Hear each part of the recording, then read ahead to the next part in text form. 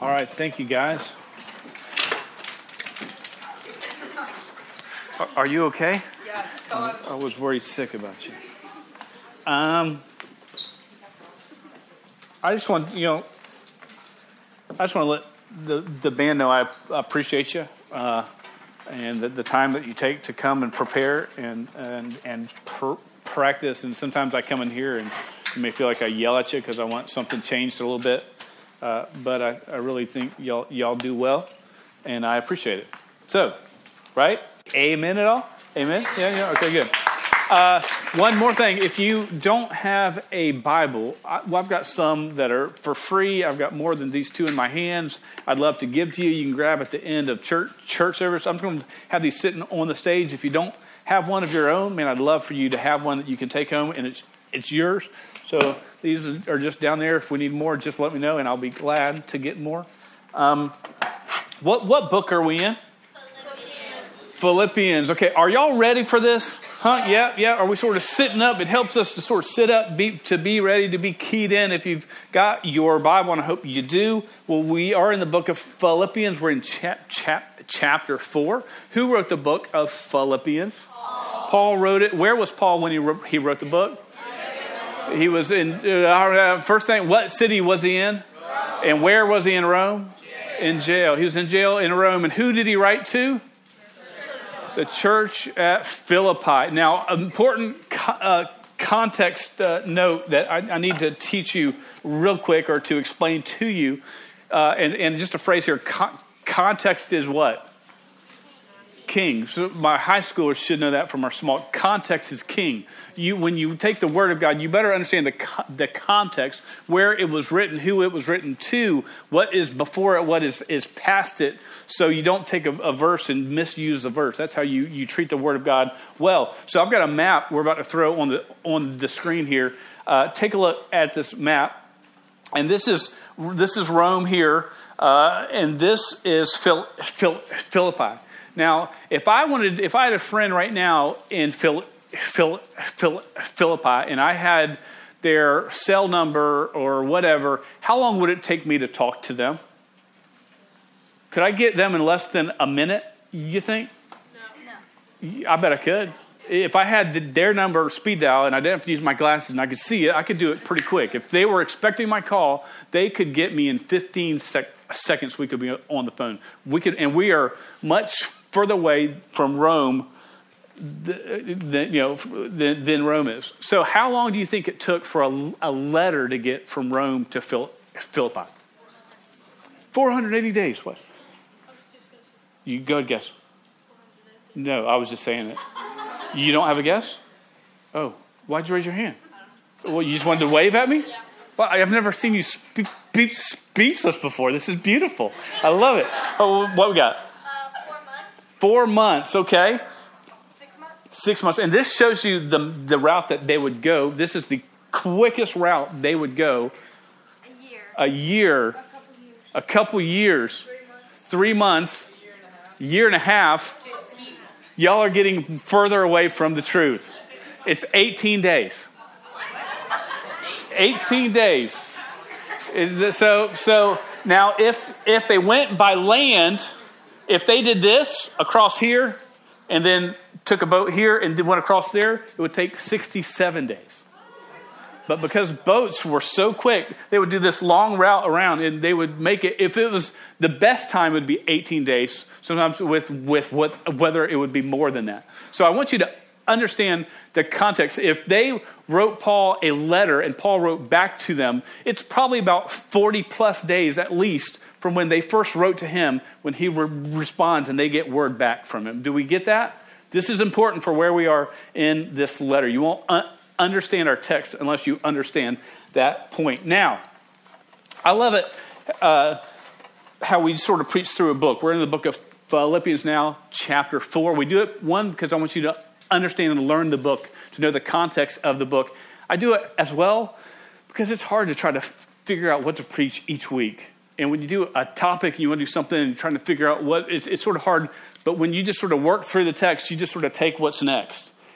And I love how sometimes when we take what's next, it is so exactly what if I could pick something to preach on, it is exactly what our group needs to hear. So when I'm going to speak tonight, some of you are going to think I am stepping on your toes, but I'm speaking very broad here, because if you deal with this, and this has partly been in your life the past few months, it's been a lot of folks' lives the past few months. It's not just you. So when I'm speaking from up here, a lot of times I don't have a face or a situation in mind. I might know of 6 or 8, and of this case right here, I know of 6 or 8 things within our youth group, how it affects it. Okay, so deal? So I'm not trying to crush your toes. I just want to teach this truth so you can get past it. Because if we can get past it, then we can be a force for Christ. You good? Yeah? You with me still? I didn't lose you. I lost a few. Okay, good. Anybody here ever deal with drama? Oh, no, never. You know, this is the truth. And you will have seasons in your life where there will be a lot of drama. You just can't get away from it. And then there are going to be times in your life when there's just not that much of it. You seem to sort of miss it. It rolls past you. It doesn't affect you. And as I thought about where we are in the text today, I had a flashback to high school. I had a flashback to June 23rd, 1989. I know. You're thinking, man, he was in high school then? He was like 4 when he was in high school. I know. Okay. That's the actual real day. I was with my friend Gary. He was my friend who had actually brought me to church and led me to the Lord the year before that. We just gotten finished with high school. Praise the Lord. I had made it through. I was 17, going to be 18 in just a few months. And I talked with my friend that day, and we were going to go out and do something, because a Friday night you can't just hang out at the house. You know, at least we couldn't in my house. My parents would be like, get out, you know. So I talked to my friend. Yeah, we've got plans. We didn't have cell phones or beepers. I don't even know what those are. We just had to, hopefully they were home at their landline with this thing. You had to dial like this. You know, it was weird. Y'all seen probably some of those clips. And so I called my friend at like 1, and yeah, man, we're going to do something. The guy's got to do something great. I call him back and talk to him around 5 or 6, and he's like, man, I just don't feel real good tonight. I think I'm not going to go out tonight. So what do you say? Loser? You don't say that at all. You say, okay, that's cool. And at that point, I was like, it's 6 or 7. And I'm like, man, I don't want to be stuck here at the house tonight. I'm just going to go see a movie. Anybody here ever go to a movie by yourself? 4 people, 2 people. Okay, I'm with you. You were brave. Some people are just like, I could never do that. You know, what if popcorn falls on me from heaven? You know, I don't know what you're scared of. So Batman with Michael Keaton and Jack Nicholson. This is a very unimportant part of the story, but that was opening on that night, and so I thought I'll just go. There's a big crowd there. I'll just go watch it. And so I go. For the time, it's a pretty good film. It doesn't compare to some ones we have now, but it was good for a Friday night with no plans. As I'm walking out of the theater, I bump in to Gary and all. Wait, what did we just say? That's say, and a bunch of our friends. Oh, see, y'all are feeling me, aren't you? And I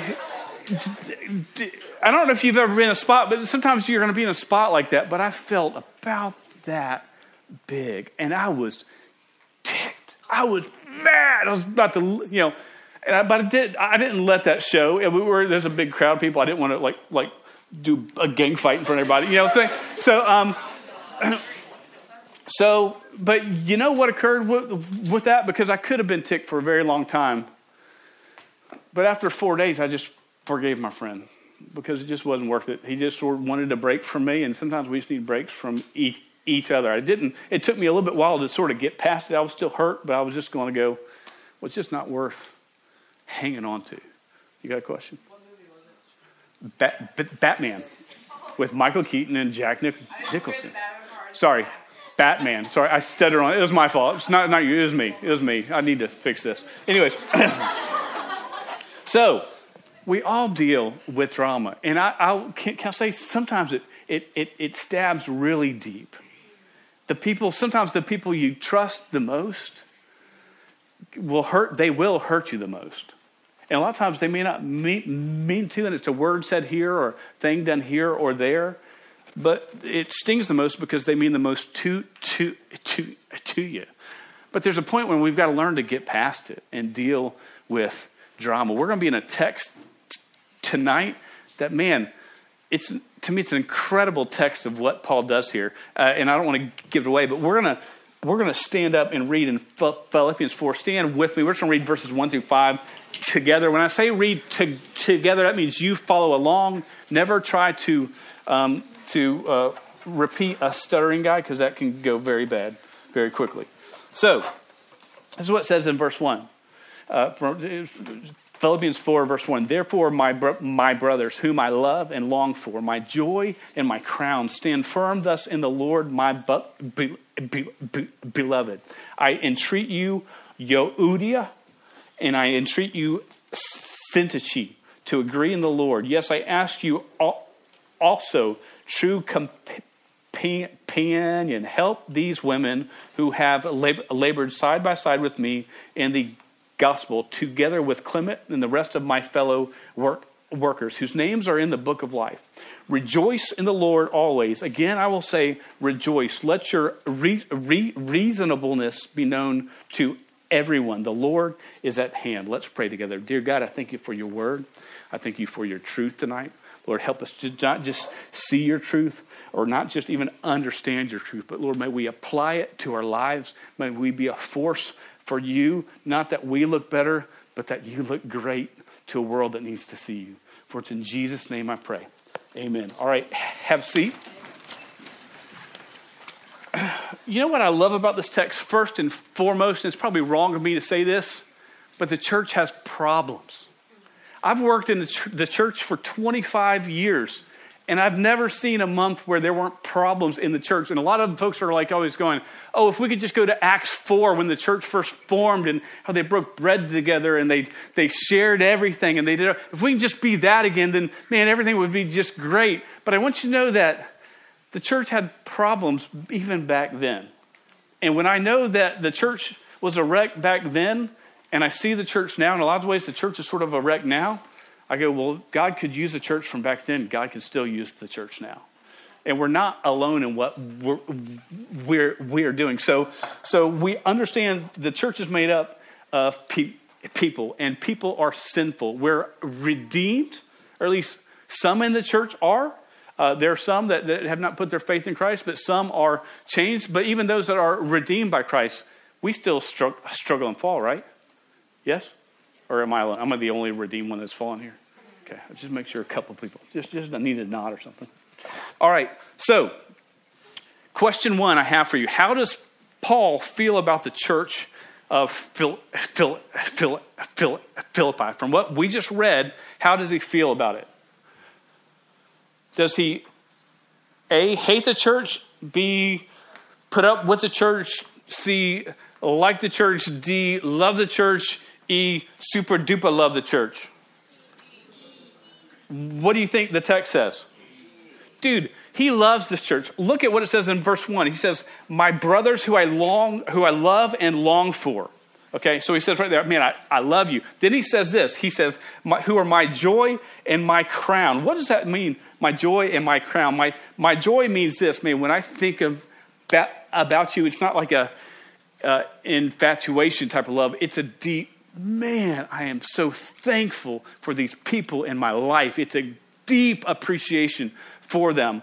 Don't get it confused with you who might be in the 7th grade and you have this boyfriend who you're in love with, and he's amazing, and you've been together now, and it's going to be forever, but for 3 days, 4 hours, and 2.5 minutes, and it's just, and you know everything about him, and it's just going to be perfect. That's infatuation. And tomorrow you'll be dumped for Cindy Lou Who. Sorry. It's that deep affection that you see between a man and wife when they're out somewhere else, or even they're apart. Whoever they're with, they're talking about their spouse. And things they love about their son. It's the parent that when they're out and they're eating with a friend, all they can do is talk about their kids because they're my joy. And stop it, sweetheart. They're my joy and my crown. They're what I am so thankful they're in my life. So he's saying, is he gushing here? Paul is gushing, right? A bubble just that was pretty cool.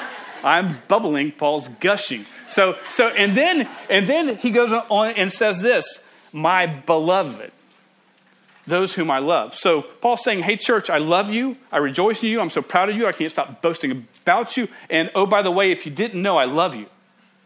That's a lot of love right there, right? So he says all of this stuff. So we understand how he feels about the church. And then he says this in verse 2. I entreat you. And this name is a weird name. It's Youdia. Everybody say Youdia. It's like Youdia, right? Youdia. Okay. I don't know if you do that in the accent. So I entreat you, Youdia. I entreat you, Syntyche, to agree in the Lord. Entreat means beg. I plead with you. I beg you to agree in the Lord. I want you to take whatever disagreement you have and fix it. I want you to heal this thing up. Do you see what Paul just did there? Did you see this? This is a letter to who?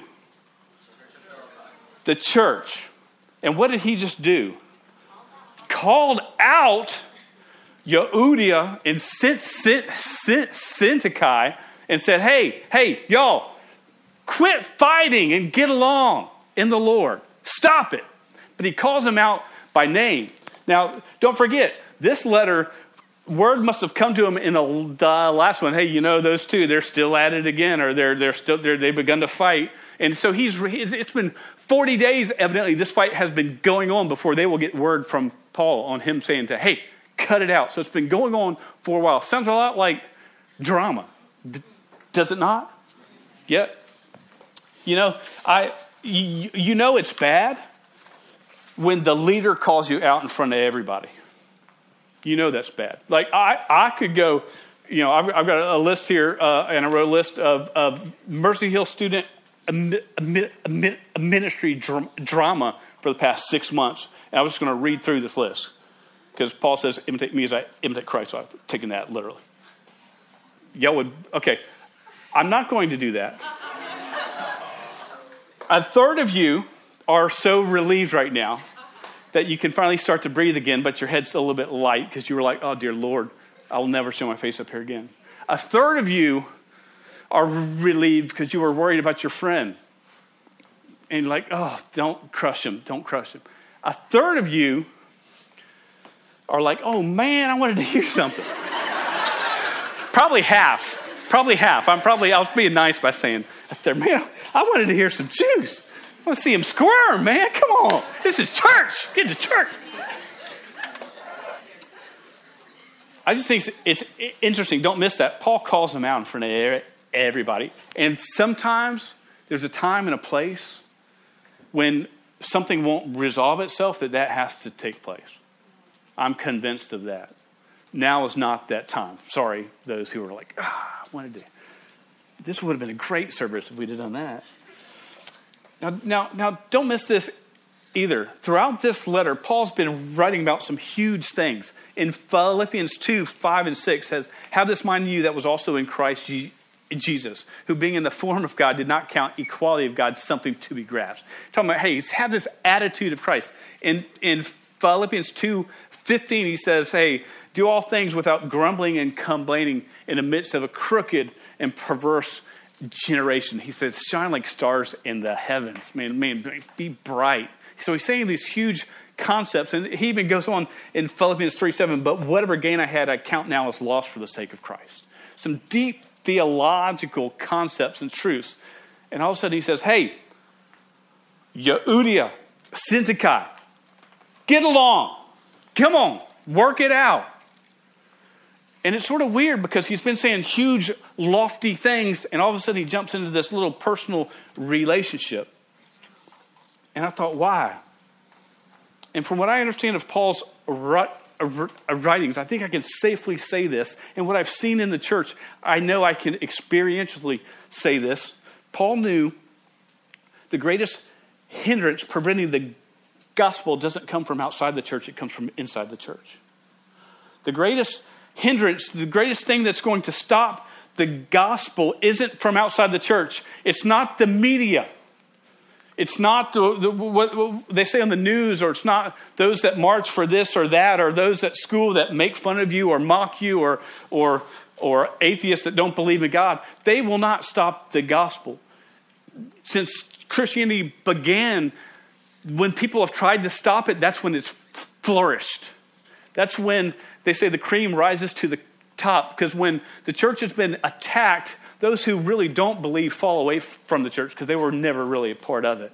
But those who do believe, they will give their life to share Christ and to live for Christ and to make his name great. And when the world sees that, they go, oh, there's something there. There's something real there.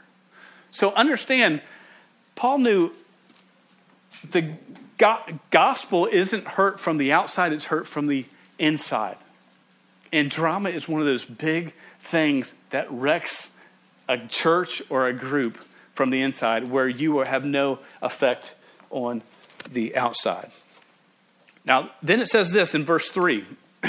He says, yes, I ask you also, true companion, help these women who have labored side by side with me in the gospel, together with Clement and the rest of my fellow workers, whose names are in the book of life. So point one, Paul knew that the gospel can be hurt from the inside of the church. But this is what he also knew. The best solution for drama in the church is from action and intervention within the church. The outside of the church can't help you. The body of Christ is the one that have to step up and help and speak up. It's not about picking sides. It's about making Christ great. It's like, who cares in the end of the story that I shared, that my friend just didn't want me around that night at the movies and I ran to him and I caught him. Who, in the end, what's more important? That through our friendship, I know of 3 or 4 guys that we were able to lead to the Lord together within the next 6 months. Was it better that we repaired it quick, or should we just let it? I should have just been mad for a while. Don't let drama stop the gospel from moving. In verse 3, Paul is writing about a true companion in the church. This could be a few things. The word for true companion there is a word named Syzoios. Something like that. Don't ask me to repeat it because that would be bad. So it's either a personal name of a guy, or it means true companion, or it's an elder in the church.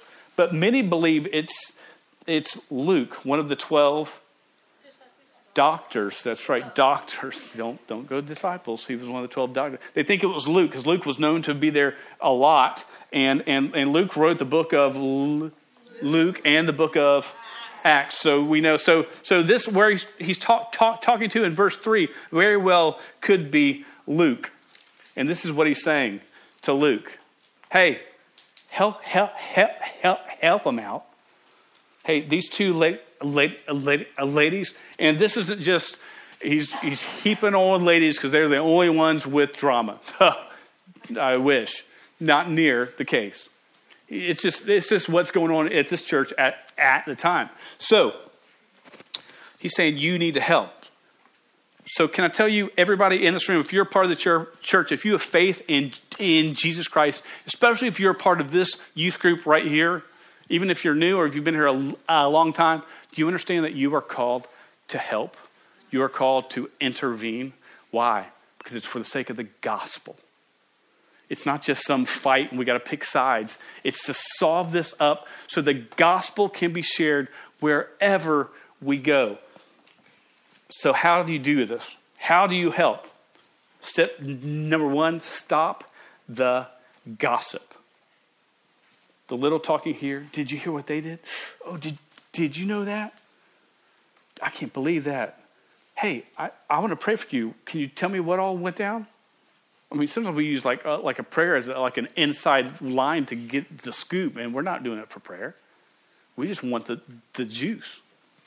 Because a lot of times, and don't get me wrong, but we want to hear the juice because it makes us feel a little bit better about ourselves.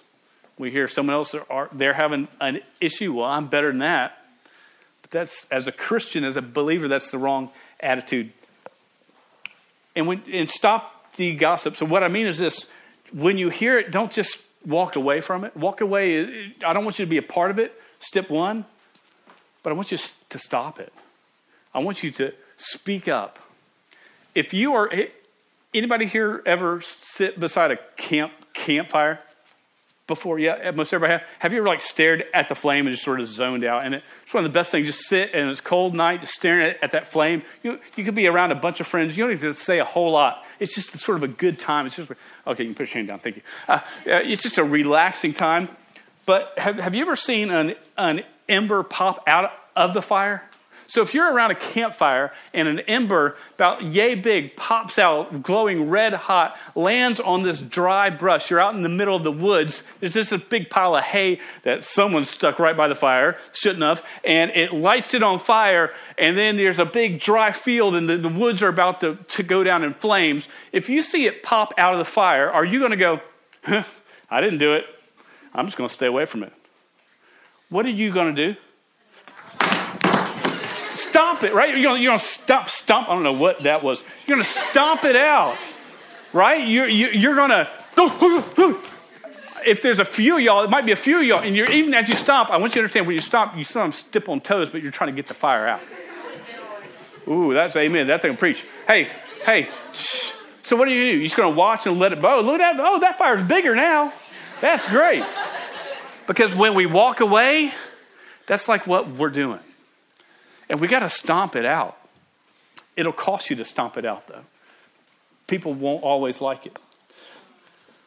Step 2, don't just stop the gossip. Seek wisdom. Seek wisdom. If you hear of something, and this is important, wisdom comes from knowledge of the Word of God and experience, use of that knowledge. And your peers don't have wisdom with experience. You might have the Word of God. You might even have one of the friends that's, well, they're a little more mature than everybody. They still don't have it like an adult does. And sometimes you just need to talk to an adult and go, man, something has to be done.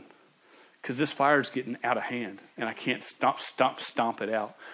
Seek wisdom. You've got to intervene. You've got to help. Third thing is be a peacemaker. You know, the Word of God, I don't have this scripture with me, but throughout it talks about being a peacemaker, that we're called to be peacemakers.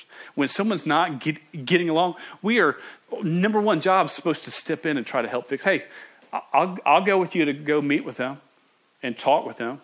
Or I'll go with you to go talk with Dan.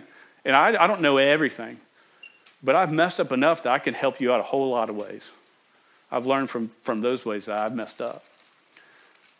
And there's other adults in your life that you might go, hey, let's go talk to him or to her. And let's see if we can solve this. We are called to intervene. And then it says this. Paul writes a familiar verse if you've been in the Word much. And we usually don't tag it to this text we just read. But I'm just reading through the text. And this is what it says next. It says, rejoice in the Lord always. Again, I will say rejoice. Have you ever been in a room, usually a smaller room like a house or someplace, and one person has just gotten in a huge fight with somebody else, and one person is already there, and someone else walks in the room, and there's only about 5 or 6 of y'all, and all of a sudden they walk in, and it just gets all thick, intense, awkward. Yes, no? Not a great spot. You're like, no. And people are starting to pick, no, you can't pick sides. You're in the room. What do? You panic, don't want to hurt feelings, but I'm going to hurt feelings. Matthew 5:23 and 24 says this. So if you're offering your gift at the altar and there remember that your brother has something against you, leave your gift there before the altar and go. First be reconciled to your brother and then come and offer your gift. I want you to, point 3 is rejoicing and drama or disharmony do not dwell in the same room. If you're in a room where there's disunity, there's drama, there's not going to be rejoicing. I'm not going to say you can't have joy in your life. I'm just saying there will not be rejoicing. It just doesn't mix. It's just like that room where two people walk in and they don't get along and it's awkward and it feels strange. These things don't fit together. In Matthew, he says, man, if someone's got something against you that you know about, don't bring your offering to the Lord. If you're going to do that, stop and go make things right. Go make your attempt to make things right. And once you've done that, then come back and give your offering to the Lord. Because we got to do this solution. It's got to come from within. We've got to intervene, but we've got to understand we won't rejoice and have this joy that we're supposed to have in the Lord if we're having this drama attached to our life. When relationships with fellow believers become splintered or fractured and we do nothing to reconcile or to make it right, then the relationship between us and God is not severed, but it suffers. Okay, nothing can separate you. If you've got a relationship with Christ, nothing can separate you from the love of Christ. But if you are in disunity with a fellow believer, your relationship with God will struggle and suffer. So in order to rejoice, you've got to be in agreement and harmony with other believers. You've got to. And sometimes you're going to have to lay your pride down, let your hurt go, and move forward the best that you can, as much as you can. And you're going to find that this bitterness and these things that wreck your life will start to go away. And this rejoicing will return. But you've got to start somewhere. And then in verse 5, we're just going to end here. It says this: let your reasonableness be evident to all, or to known to everyone. This says the Lord is at hand, or the Lord is near. And the better translation there for that word reasonableness, which is a very big word, we don't use that word very often, is graciousness with humility. So let your graciousness with humility be known to everyone. Mercy Hill students and all that are in this room right now, if you're a follower of Jesus Christ, may we not be known for our drama or our disharmony or our quarreling or fighting, but may we be known for our joy and our gracious humility. Someone wrongs me. You know what that means? Man, that hurt. But man, I've wronged Christ so many more times than I can count, than this person could ever wrong me. Grace, that's how you do it. You take the forgiveness that you've received from Christ and you bend it outward. If you've been changed by Christ, if you say, man, my life's been changed by Christ, you take that forgiveness that comes, and you give it out. This passage calls us to one of three things. One is this, and you may need to do this tonight. And I urge you, if God is speaking to you about doing one of these things, don't wait. I'll do this in a couple days. You need to deal with this soon, or you will not. Your heart will go cold, and you will walk away from it. One is you may need to repent. You might have gone, man, I think for some of the drama he's talking about, and I'm not talking about one thing, just to let you know. I know about 6 to 8 within our group the past couple months. And you might need to go, man, I just need to repent first to God and say, God, I'm sorry for my part. I'm sorry for what I've done wrong in this. And the Bible says if we confess our sins, God is faithful and just to forgive us our sins and cleanse us from all unrighteousness. And repent doesn't just mean confess your sin. It means your sin is here, and I'm sorry for this sin, and I'm going to turn my back to it. I'm going to walk this way. You can't be like, I'm sorry for my sin, but I'm going to keep it close and just stay right here. I'm good. I'm not going to go back to it. I'm just going to stay here close to it. Repent means you're moving away from it. Because if you're not moving away, you're not really sincerely sorry for that sin. You might need to repent. And that's to God first and foremost. Second thing, you might need to reconcile. Drama breaks relationships. When we pick sides, relationships get skewered and hurt. See, the relationships that are wrong or rocky, do what you can to make them right. Reconcile. Ask for and extend forgiveness with graciousness and humility. Reconcile. Try to make things right. Third, and this is for most of you in this room, I think we all can learn, is intervene. Intervene. Quit sitting and go, wait, it's not my business. Man, they reckon this is bad.